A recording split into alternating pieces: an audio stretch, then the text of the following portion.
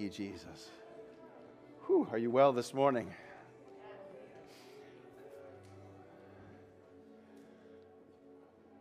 Like just okay, or like really okay, or where are we at?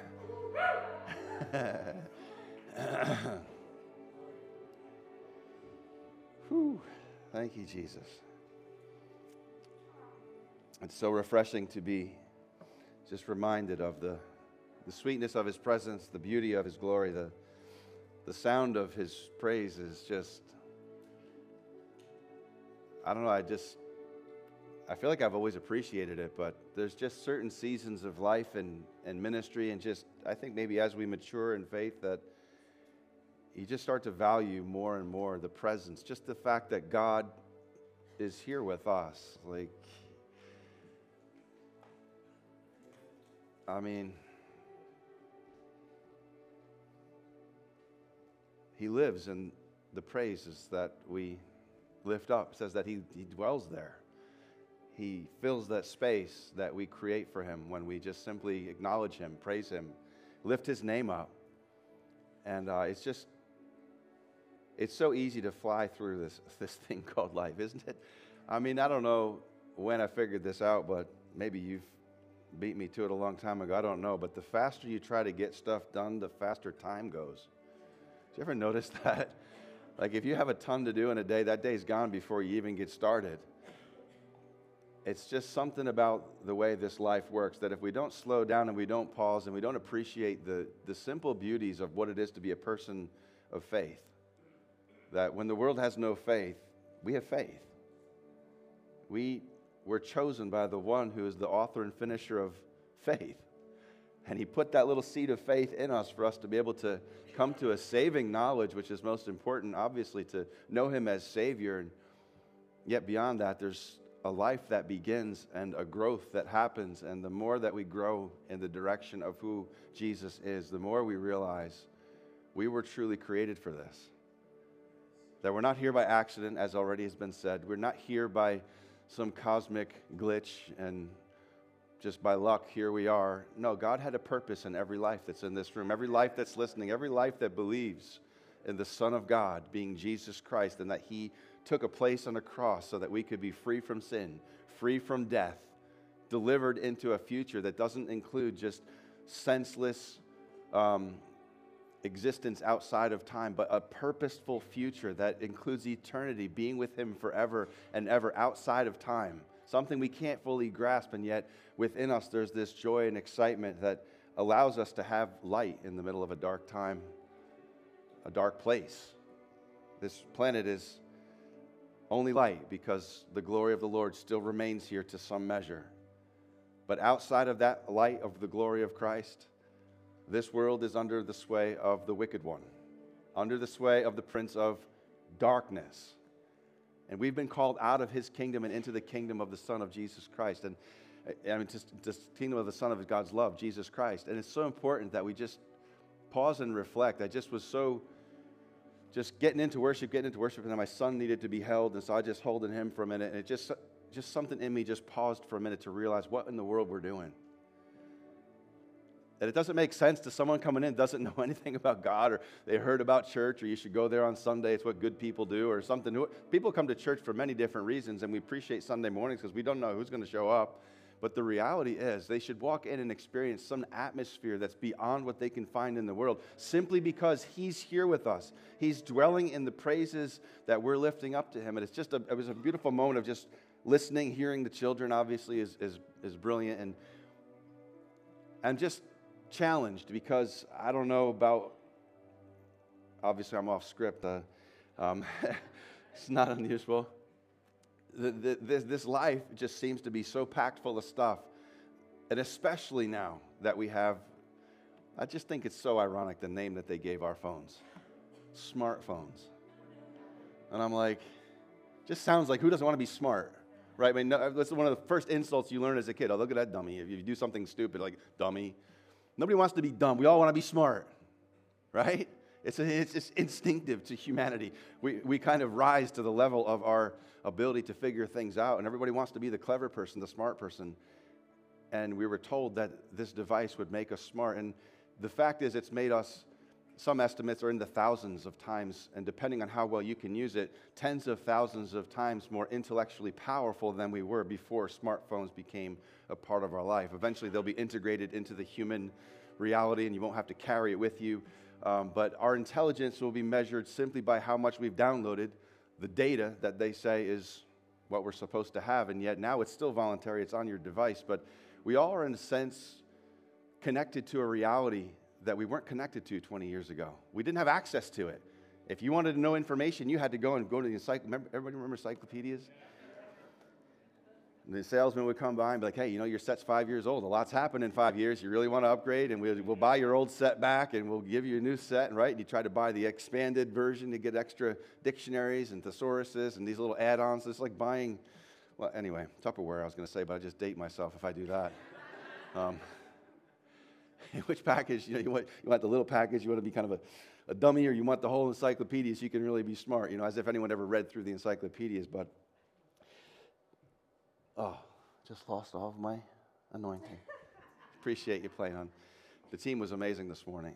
They just, the way that they worked together.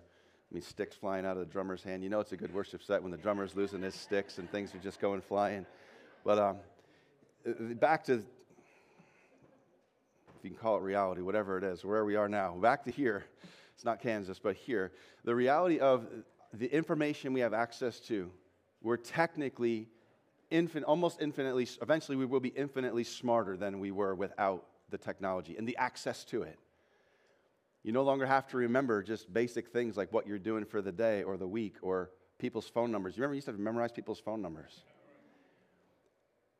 It's incredible. Our smartness, unfortunately, is attached outside of ourselves for a while through our devices. And this has been studied. This has been documented. It's not just my ideas. This is the reality of where we're headed as a global species. And one of the great things, I've listened to some great thinkers, and one of the great things that they say we've lost, and there's no way to calculate what's been lost because it'll be a few generations before this fully plays out. But we have lost the ability to ponder. We no longer, it's been taken from us voluntarily. You can't say it's stolen because we give it. We still have free will. We can still choose what we do with the thought life. That's why Paul said, take every thought captive. But we've lost and I heard that said, and I began to do a little looking. This isn't what the message is about today. So anyway, this is all bonus. Meditate is the scriptural word for it.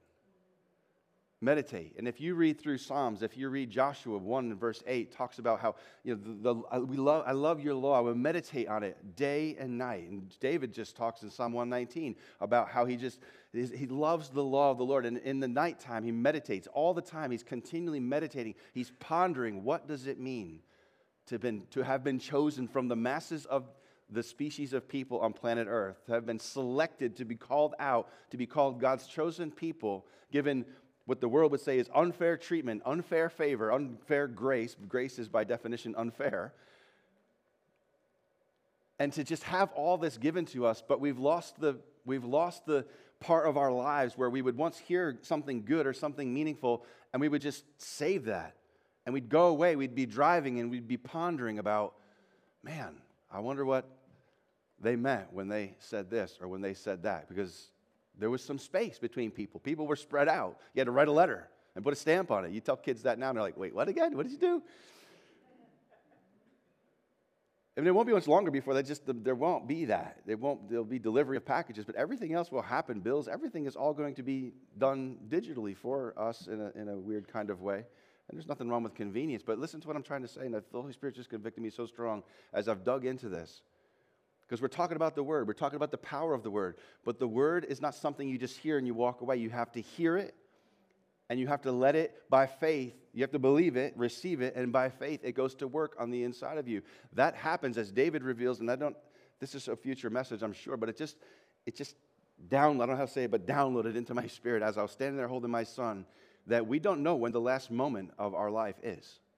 We don't know. Rich and Diane did such a beautiful, had a beautiful presence of the Lord in the class this morning, just looking at Timothy's letter that he received from Paul, and it was kind of Paul's farewell to the planet and his ministry. And he's just pouring his heart out to Timothy, and he's coming to the end of something, and it's just such a special, sacred moment, and he's just sitting there pondering his life, and he's sharing these experiences in written form with someone, and now that's being read by someone and being shared with someone else because it made it into the canon of Scripture, and just the realities of the depth of our spiritual roots comes from people who didn't just have 1,000 messages they had to listen to every year so they could stay up with the latest, greatest Christian vibe that's in the culture of Christianity. They're people that just had a very basic, core, primal, primitive message that we were lost.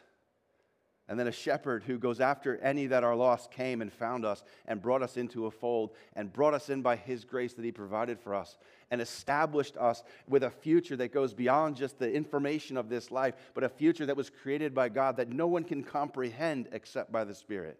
You can't even imagine that even angels desire to look into some of the things that God has prepared for those who love him. It'll be greater. People think it's just going to heaven where it is now. No, he's preparing it. It's going to be greater than what the angels already know in heaven. And we can just gloss over that and be like, okay, so what's for lunch? And I'm hungry, so sorry, let that slip out. Sorry if you didn't get a bagel this morning. We have to up our bagel order. It's great to see folks coming in out of it starts to get cold outside and everybody decides to go back to church on Sunday morning. I don't know what that's all about, but we got to get more bagels for you guys. So I'm one of the ones that missed out on a bagel this morning. So, and no, I don't want one if you saved it. If you're one of the reasons we don't have a bagel and you put it in your, no, you can have it. You can keep it. It's okay. No judgment.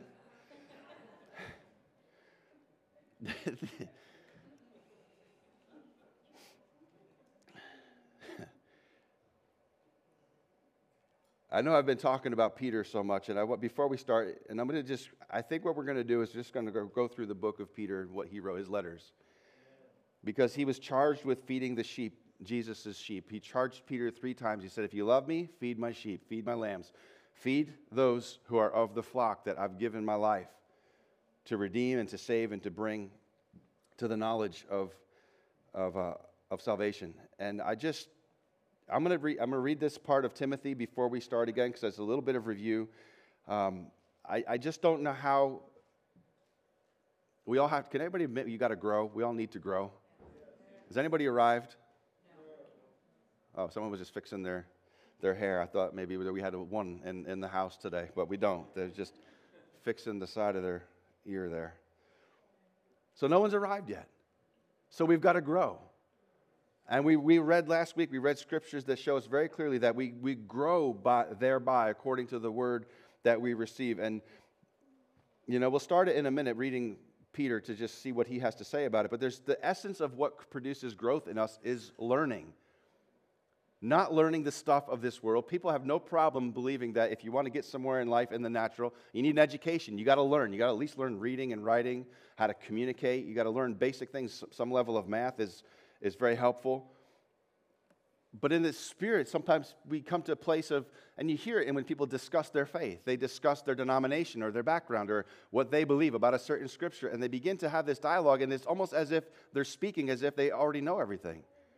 And I'm like, you just proved to me that you're not a student of the Word, because the more you read this thing, the more you realize I'm just scratching the surface of all that there is to know and to walk out and to experience in this life by faith in Jesus Christ, not according to your own measurement, but in the Spirit we have room to learn and to grow through the pondering, through the meditation, through hearing it and saying, Lord, how does this apply to me? And so in 2 Timothy chapter 3, I'll read a scripture, and if I change my notes every time I come to class in the morning and Pastor Rich and Diane share the same thing I was going to share, I would have to just let them preach because it's so much the same. But in chapter 3, verse 12, 2 Timothy, Paul says, yes, and all who desire to live godly in Christ Jesus will suffer persecution. But evil men and impostors will grow worse and worse, deceiving and being deceived. But you must continue in the things which you have learned and been assured of, knowing from whom you've learned them, and that from childhood you've known the Holy Scriptures. If you're not aware yet, the Holy Scriptures are under fierce attack, even in a free country. That's the one thing that you're not free to discuss. It's called hate speech, certain parts of the Bible, and those are federal crimes. Those aren't just like, those are going to be tried as if you're a terrorist. they're going at the very foundation of what we believe to be true, because we're not dealing with flesh and blood. We're dealing with principalities, powers, spiritual forces of wickedness in high places that know where the battle is actually being fought. And it's fought over the Word of God. What is actually true? What's not up for debate? The Bible tells us very clearly it's a founding document for people of faith. And yet so many people think, well, I'm saved, I'm going to heaven, what else is there really to worry about? And they go back into living by the form of this world, and it's not okay. We're supposed to be perpetually, continually growing into the fullness and the measure and the stature of Jesus Christ. And I don't know, the more I realize everything that He contained, I realize it's in me in seed form, but I've got growth. I need to grow. I need to grow by the Word that's been put in me and continue to just be humble and let myself develop in the way that He wants to develop me. And this is what he says. He says, you've known the Holy Scriptures. And this is what he says about the Holy Scriptures. It says they're able to make you wise for salvation through faith, which is in Jesus Christ. The Scriptures and the memorizing and the knowing of the Scriptures doesn't save you. But what does it do? It is able to make you wise. Not according to the wisdom of the world, but according to the wisdom that comes from the Spirit. It's able to make you wise up to salvation, for salvation through faith, which is in Jesus Christ. Listen, the message isn't changed here. Scriptures don't replace Jesus Christ. He's the author of what's been written, but it can't get in between. The Jews of Jesus' day thought because they had the Word, the Torah and everything memorized, that somehow they were holy. They had everything they needed just because they knew the written Word. But then the Word made flesh, who dwelt among men, came before them, and they didn't recognize Him. They crucified Him. But in the Scriptures, it's able to make you wise for salvation. And then it says this, and a lot of times the text starts being read here. All Scripture is given by inspiration of God and is profitable for doctrine, for reproof, for correction, for instruction in righteousness. We need instruction. The Scriptures instruct us in the way of righteousness. It's just amazing to me. And you can get endless people that are in the world's education system. There's no limit to how many doctorates you can get. People spend their whole lives just every year. It's like a goal. I want another PhD on my wall in some other topic. People get addicted to this ability to learn and to know more of the things of this world. But when it comes to the Spirit, they want a one-line answer for what it is that you believe. And that's all they have time for. But there's a lifetime worth of learning to be through the Spirit, through meditation, through the Scripture, to all of us so we can grow into the fullness and the measure and the stature of Jesus Christ. It's a growth plan that God has for us who believe. It's not just a one-off check off the box believer and then go back to doing whatever the heck we want to do. You're going to find incredible frustration in your Christianity if that's all that it is, and if you're not outgrowing the things that are going to try to rob you of faith, which we'll look at in Peter in a minute. It's profitable for instruction in righteousness, that the man of God may be complete, thoroughly equipped for every good work. I don't know, there's a lot that's been coming at my life in the last couple of years, and I realize I'm not really equipped for this. Anybody else? Well, you just realize, I know this needs to be changed, I know this needs to be fixed, whether my faith isn't strong enough, whether I'm not focused, whatever, I'm distracted, whatever is going on within me, the Lord knows, the Spirit knows the inner workings of every single one of us. But you can acknowledge humbly and say, there's something in here that needs to be developed, that needs more equipping, needs to be better prepared for this reality that's now a part of my life. And I think we can all relate to that, but it's through the Word. It says all Scripture is able to make you wise because it's inspired by God. Inspiration means breathed. It's been spoken and recorded. It's breathed, God-breath words. And if that sort of becomes trivial and we're not pondering and dwelling upon that, best case, you're just not going to grow, which isn't really that best.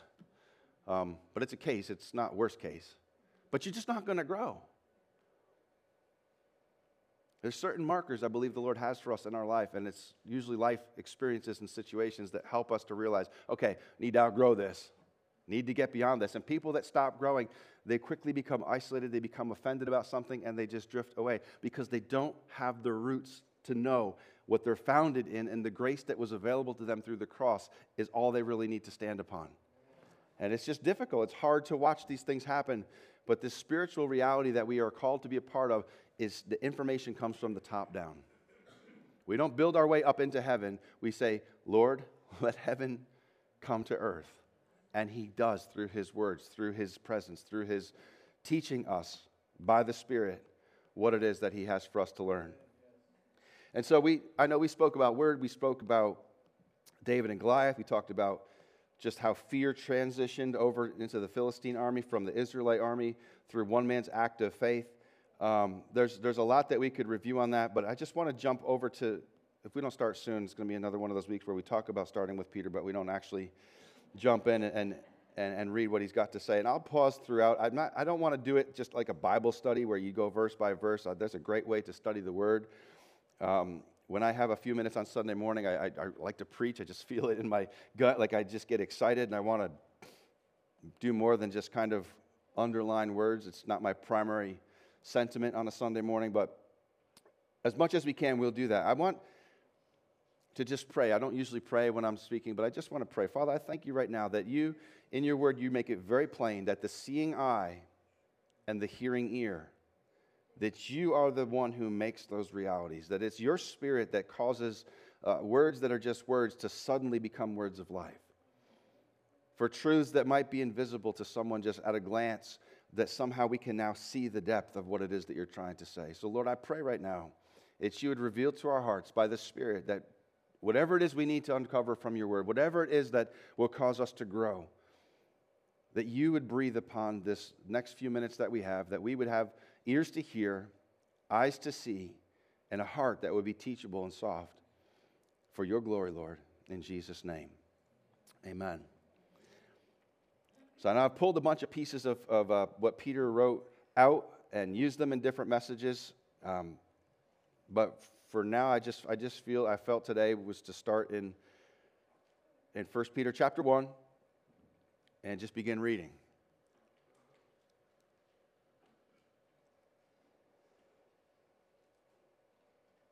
It's cool. There was a time where there was no pages turning, and I feel like I'm starting to hear that. And I know I often use my screen on my phone, but it is incredible how quickly we can be distracted from a little notification pops up on the top, and suddenly, if you do take a moment to ponder or meditate on something, you really got to put that thing away, because it's incredible how it quickly draws you into some level of other information that it tells you is important. And that little red dot, did you ever try to just ignore the little red notification dot on one of your apps when it's closed? You're just like, it's probably just spam or whatever, or it's an email. But maybe it's so important, and there's something in us. We want to be up to date with everything, and I just feel like the Lord's calling us to take not a step backwards, but a step to the side and say, Lord, we want to hear from you. We want your word to come alive within us. We want to stand on something that's ancient and unchanging, that's not just fickle and needing to be rediscussed every generation when they decide that there's certain more elements of it that we need to trim out, that we need to get rid of for the sake of the betterment of humanity. I'm like, yeah. When you start trimming away the parts of the Bible to try to make a better humanity, that's the deception of the evil one right there. And so in 1 Peter chapter 1, verse 1, Peter, an apostle of Jesus Christ, is writing, to the pilgrims of the dispersion in Pontus, Galatia, Cappadocia, Asia, and Bithynia, elect according to the foreknowledge of God the Father, in sanctification of the Spirit, for obedience and sprinkling of the blood of Jesus Christ, grace to you and peace be multiplied. Historically, I'm not able to find exactly whether Peter dictated what he wrote or if he wrote stuff down himself. It would have been it's easier to think that he was telling somebody. Do you have any inside scoop on that, Rich? What do you think? It's up for grabs, right? 1, 2, 3, shoot, and rock, paper, scissors, whatever. But that's not really the point. The point is, here's a fisherman, untrained, unskilled, unlearned, and he just wrote like something that if you could write that in English class, your professor would probably call you and it's like, this, I'm looking for a run-on, I'm looking for don't have a subject, you're missing an out-of-place phrase, but it's just beautiful linguistic reading. It's almost like poetry. And it all streams together and flows together, and he puts so much in one verse, you could break apart one verse and spend an hour discussing it or more. But that's just his introduction to what he's about to write. And he said, this is who I am. I'm an apostle of Jesus Christ. He's writing to people who were dispersed during the persecution that came into Jerusalem, and they fled to all these different areas. And he's writing a letter to just encourage their faith.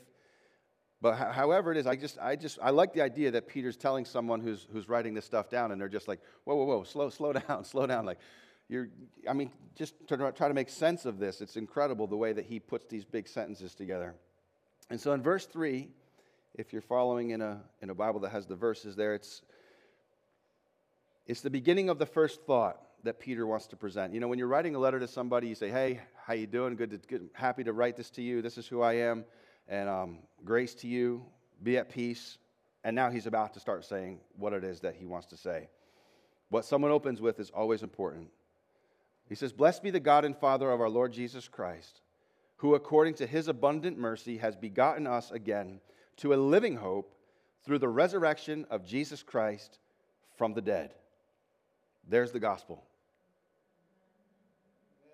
You know, the gospel, what I just said has the power to make a dead person who has no faith suddenly have faith and suddenly be saved, to leave hell behind and to come into the kingdom of heaven. It's the power of what we believe. It's the power of what the Bible has embedded within it, in the message of the gospel. It's just what it is. He says, he has abundance of mercy. He brought us into a place of having a living hope through the resurrection of Jesus Christ from the dead. There were people that were raised from the dead previous. If you read the Old Testament, some of the prophets, but they were not sinless and they were not perfect. Oh, man. I just want to read this. I don't want to preach yet.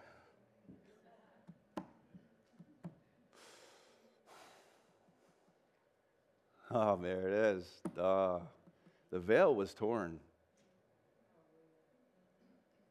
What Jesus did on the cross and what happened in the cosmic spiritual reality that we have access to only by faith and by revelation, where he lived by the Spirit, the creator of all spirits, angels, demons, all of it was created by him.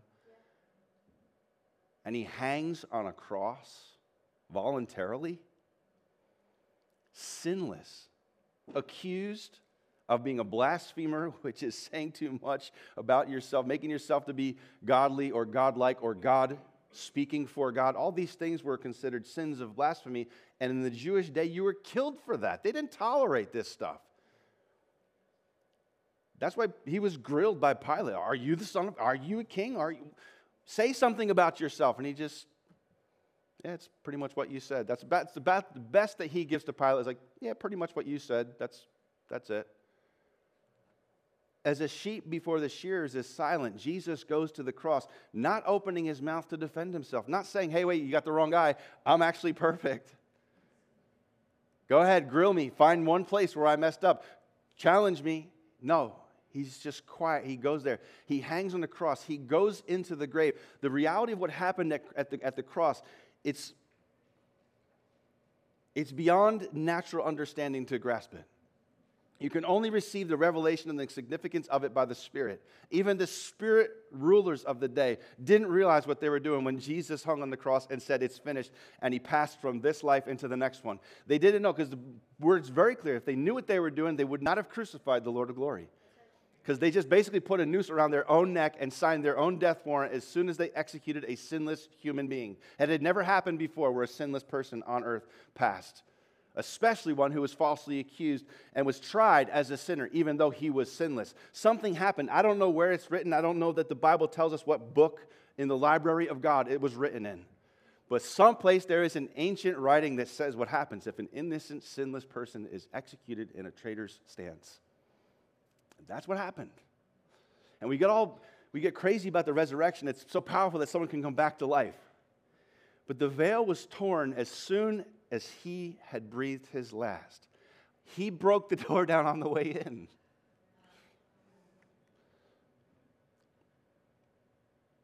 Just kind of, I'd always thought Easter morning, it's like, boom, here I am, the veil's torn and he comes out. No, it was severed. What separated man from God so that the holiness of God would not consume man, that thing was torn as soon as Jesus was falsely accused, executed, and died and breathed his last. Suddenly something cracked in the spiritual realm. It says the sky was dark, the earth shook, rocks began to split.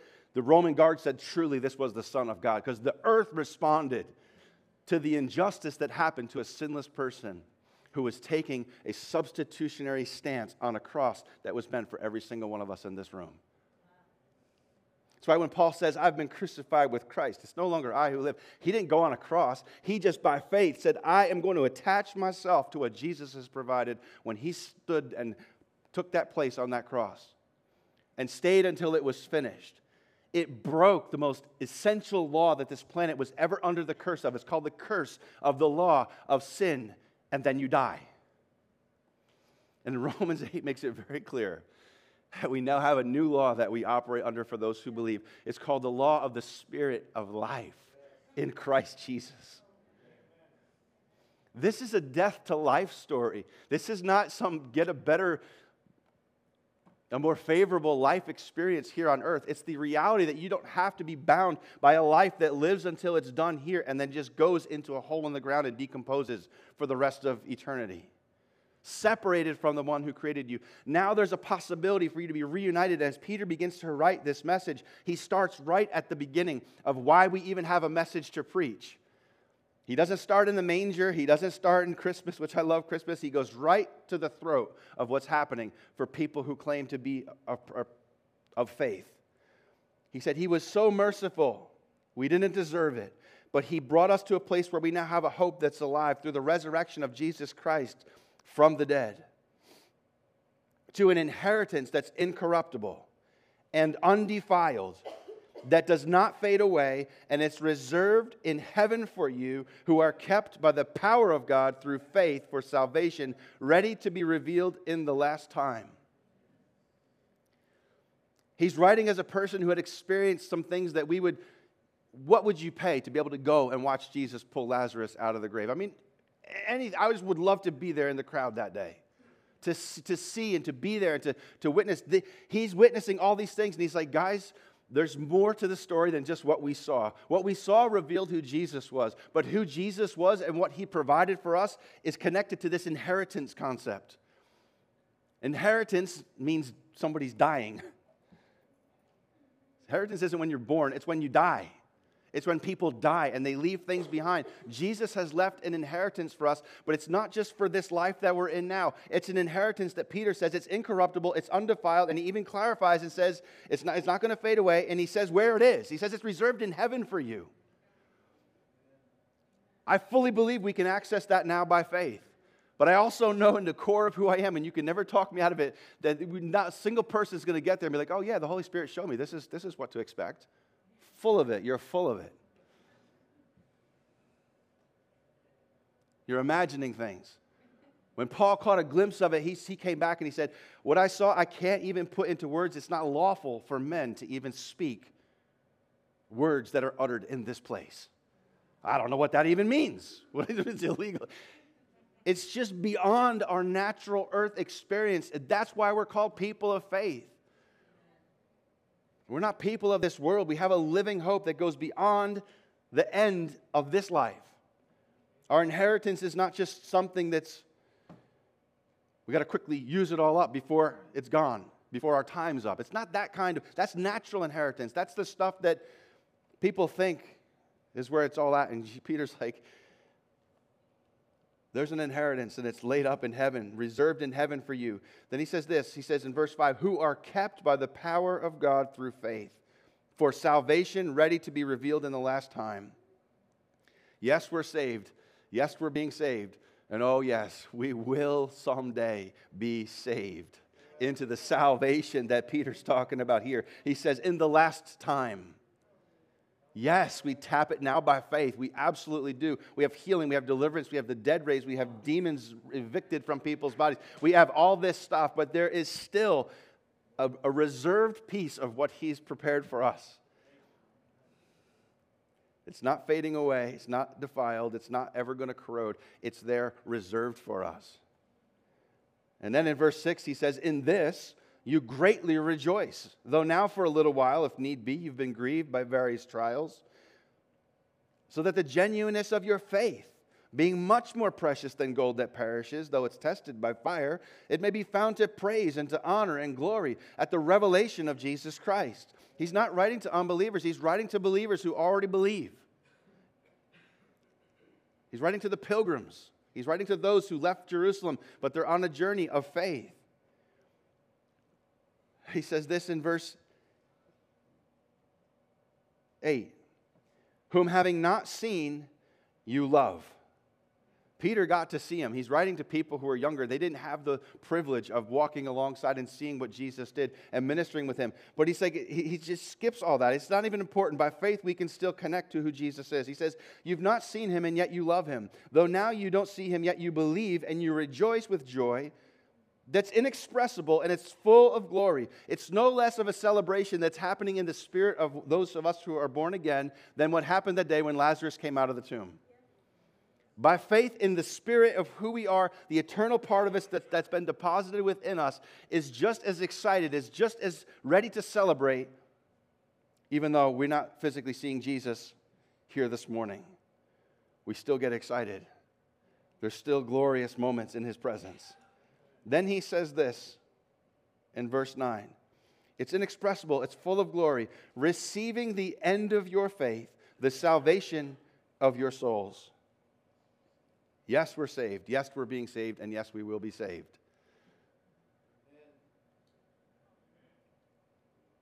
People want to pick just one of those and say, this is where it's all at. No, there's more to it than that. Read the full counsel of God's word.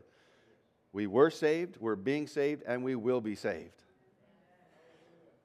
And there's something, he says, the end of your faith, which is the salvation of your souls. There's some mystery. I don't read the Bible to try to unpackage every single phrase and every single mystery that's here. I just read it to find what the Lord wants my heart to receive in that reading through. And the next time you read it through, you might find something completely different that you missed the first time. And in verse 10, he says this. He says, of this salvation, the prophets who inquired and have inquired, and they've searched carefully, those who prophesied of the grace that would come to you, searching what or what manner of time the Spirit of Christ who was in them was indicating when he testified beforehand the sufferings of Christ, the Messiah, and the glories that would follow.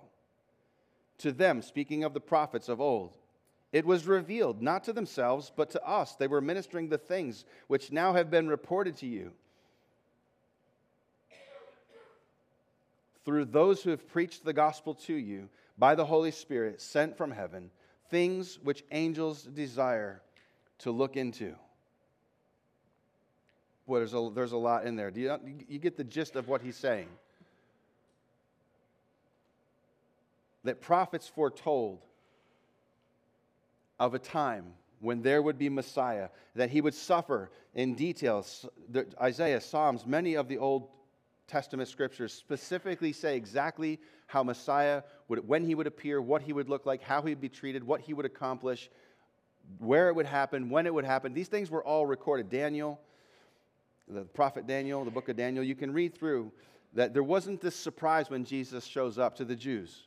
Like, oh, no, they were looking for Messiah. They were waiting for Messiah. In fact, they had a history of false starting and claiming different people as Messiah before Jesus showed up. And it was easy for them to discredit Jesus after the resurrection. They said, oh, he's just another one of these that, remember what happened to so-and-so and what happened to so-and-so? Because they were looking for Messiah. They wanted to be saved. They wanted to be redeemed and brought out from the Roman oppression of the day. And yet Jesus came to do something so much greater than that, to give an incorruptible inheritance to their life and to their future. So let's go to verse 13. Therefore, gird up the loins of your mind, be sober, and rest your hope fully upon the grace that is to be brought to you at the revelation of Jesus Christ. We may not get much past this scripture this morning. Therefore, gird up the loins of your mind, be sober, and rest your hope fully upon the grace that is to be brought to you at the revelation of Jesus Christ. Read it one more time. Therefore, gird up the loins of your mind, be sober, and rest your hope fully. Fully. Upon what? The grace. The grace that is found through what Jesus Christ did on that cross. Ephesians 2, and Paul echoes this same reality. He says in verse 8 of chapter 2 of Ephesians, he says, for by grace you've been saved through faith. By grace you've been saved through your ability to believe in that grace as all that was required. He said it wasn't of yourselves. That's not of yourselves. It's the gift of God. It's not of works, lest anyone should boast. Again, this isn't something that you can study yourself into. It's something that once you accept it by faith, you now begin the process of divine download for the rest of your life of the truth of what it is to grow into the fullness of what God's prepared for your life, rather than what the world would love to have prepared you for.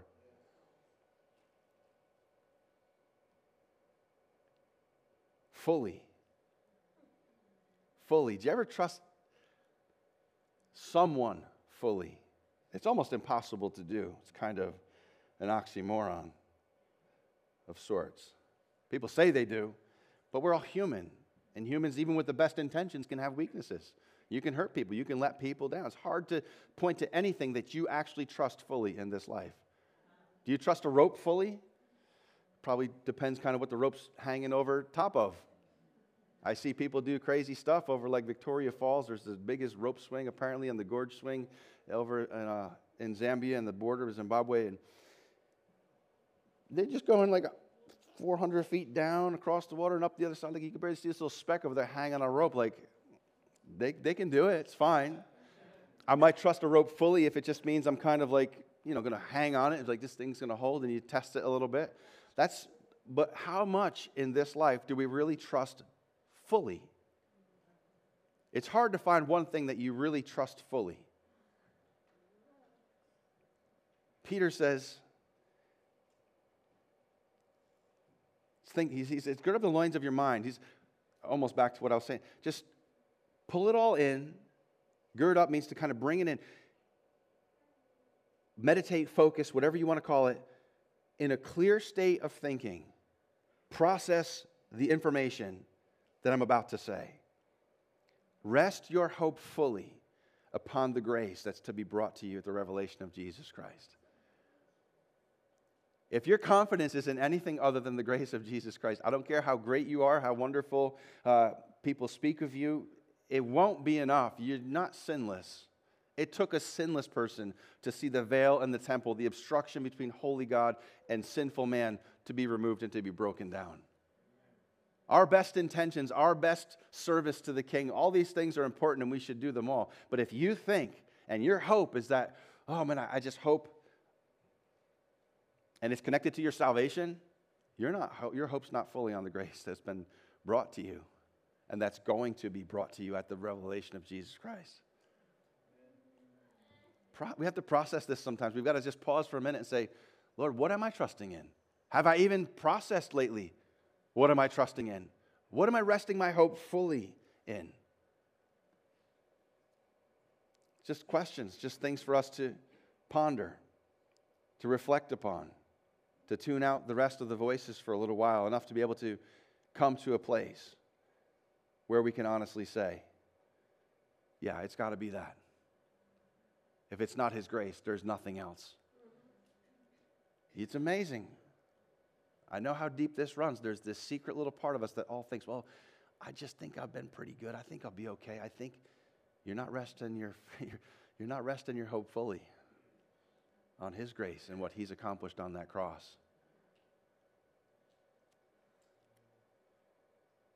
We kind of shift into another context after this next verse, so we'll save that for next week. But this morning, I feel called to just challenge us all.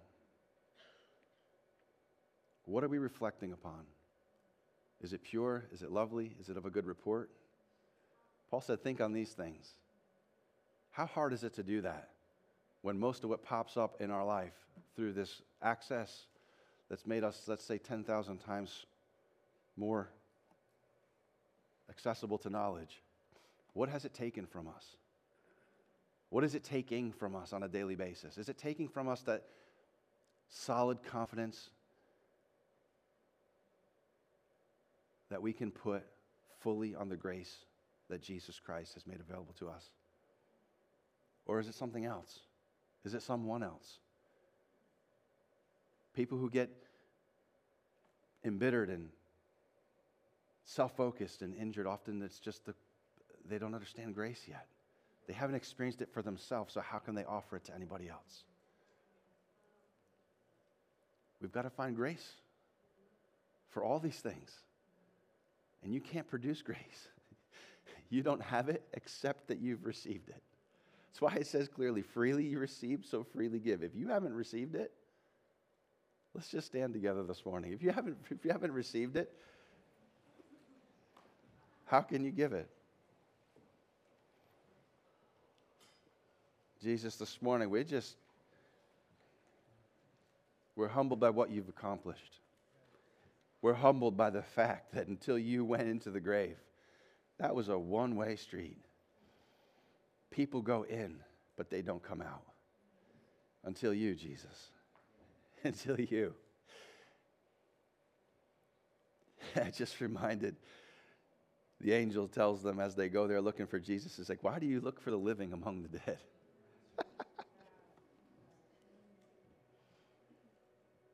What a weird question. That's what you go to a cemetery for, isn't it? To see where someone who's dead is buried and their marker is there, and you bring a flower or whatever else. Many people have, they can imagine they can speak to the person because they know this is where their physical body was, and they have conversations with the dead there. And the angel says to, I think it was the ladies, I'd have to go back and look. He says, why do you look for the living among the dead? Jesus, this morning, we're just standing in awe of what it was that you did. That you called yourself the firstborn of many who would be born in the same way. Born again, not of the will of men and desires of humanity, but born of an intentional heart in the Father who sent his own Son. Your Son was sent, Lord, so that we could experience a new birth, a birth that's spiritual in nature, that allows us to live a life that's no longer under a law called sin and death, but a law called the Spirit of life, found only in Jesus Christ. Lord, as you came forth from that place of death, we know that you took the keys with you. We know that you have taken death prisoner. Death was arrested and our lives began because of what was accomplished on that cross. Lord, I pray that you just slow our lives down enough this week that we could ponder and reflect on that simple reality. Instead of trying to find the next great thing and great revelation that we want to find in our life, what if we could just grasp for a moment, an eternal moment, the reality of what's been accomplished for us, Lord? That we were once without hope, but now we have a living hope. That we were once without mercy, but now you have shown us great mercy. We were once judged and condemned, but you showed grace to us, Lord, and you blessed our lives in ways that we may not fully know this side of eternity, but when we get there, we'll see what you've reserved. Not because of what we've done, but because of what you've done. Lord, we know you've called us to do a great work here on earth, that it will be your strength that accomplishes it, and we're not to just be complacent, but Lord, at the end of the day, it will be fully your grace that has brought us to the place you've prepared. Lord, we're humbled this morning to just know that we were loved with that kind of love that we could have never deserved, that we could have never earned, and yet Peter says, the first thing he says about you is that you're rich in mercy. Lord, we know how he needed your mercy, and we know that we all need your mercy. Lord, we deserve certain things because of the ways we've been in our lives, and yet you took the punishment due to those things, and you took it upon yourself on that cross, Lord, and we don't ever want to minimize that or just gloss over that as if it's something that's insignificant, Lord, or doesn't matter because it happened so long ago. Lord, today I pray afresh that you would just grab our hearts, grasp a hold of us, Jesus. Impart within us this faith that's needed to be able to rest our hope fully on the grace that Jesus had, to just have more free time in our minds to be able to just think about you, to contemplate your love for us, to contemplate, to meditate upon your word. Lord, I pray for that hunger, that we would truly be those who hunger and thirst for your righteousness, your promises you'd fill us. Lord, we go out of this place reminded that we're here on this earth to give, to serve, not to be served, and not to take, but to give and to serve others with the same attitude that was found in you. And so, Lord, whether it's where we go to eat or whether we go to shop or the people that we're with this afternoon, Lord, I pray that we would be those who would give freely of the goodness that's been placed within us in a world that's just focused on what they can get. We want to be those focused on what can we give, because you've given us such a beautiful life and a blessed life, and we could have never earned it. And we thank you for it in Jesus' name. In Jesus' name, God's people said, amen. If you need prayer this morning for anything at all, please come to the front. It's where we can easily pray for you. Greet somebody. Find someone you don't recognize, and please say hello. I think you can do it. God bless you.